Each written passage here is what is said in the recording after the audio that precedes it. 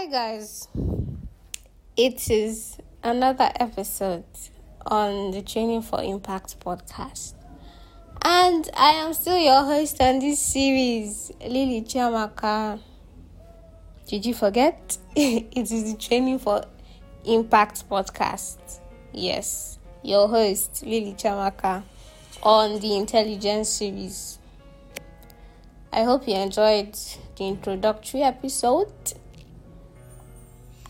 If you enjoyed it, just put your seat belt and hold on tight because, like I promised, it's going to be a jolly good ride.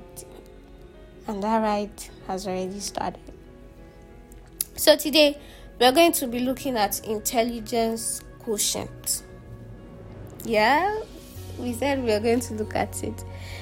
So intelligence quotient has to do with a person's mental abilities and cognitive abilities. Yes, the ability of a person to process information, to make intelligible choices, to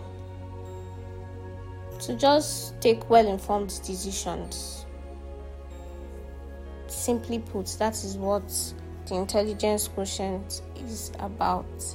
And we have so many examples of people with very good IQs. We have the likes of Albert Einstein, we have Isaac Newton, we have all the legends that you can mention in the world of science, in the world of art.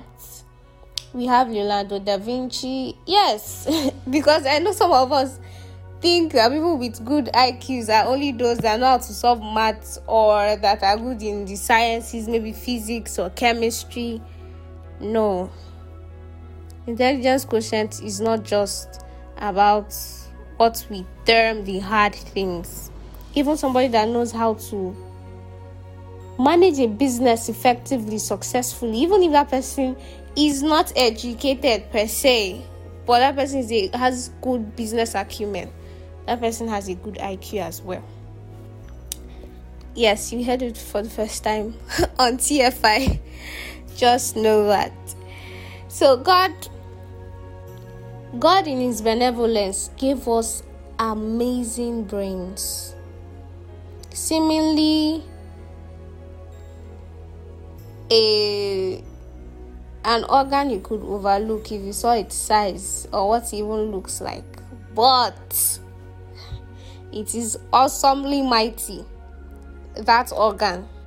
Most people for their lifetimes are not even able to use up to 1/50th of your brain capacity. Most people don't get to use that much. That's how awesome our brain is. A very good example of the intelligence quotient that we have in a good book, like I like to call it, is Solomon, the wisest ever known. If you go through if you go through the books of First Kings, Ecclesiastes, Songs of Solomon, Proverbs, you see his wisdom portrayed in all of these books.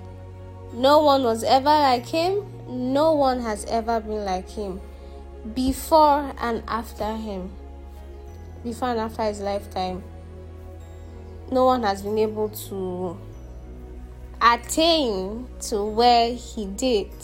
No one has been able to use their brain. If I would say that, no one has been able to use their brain as much as he did. And that's just very awesome. It just shows us how mightily God can actually use somebody and how wondrous God's works are. So Solomon was very intelligent, as in people had to come from far and wide to listen to him, just to listen to him talk. Imagine, I would really like you to imagine that. Imagine that people had to come just to listen to you talk, to your wisdom. If Solomon was to hold a TEDx conference, in this time. Yes, it's TEDx's now that we used to listen to public speakers and all. If he was able to hold a TEDx conference in this world today, billions of zillions would have attended. I mean, somebody that was married to 700 princesses. We are going to delve into their story going forward. But he had 700 princesses as his wives. Like 700 of his wives. Not one of them was of common birth. Not one of them was a commoner. We are not saying daughter of a rich man. We are saying daughters of kings. All 700 of them. So Solomon was very wise.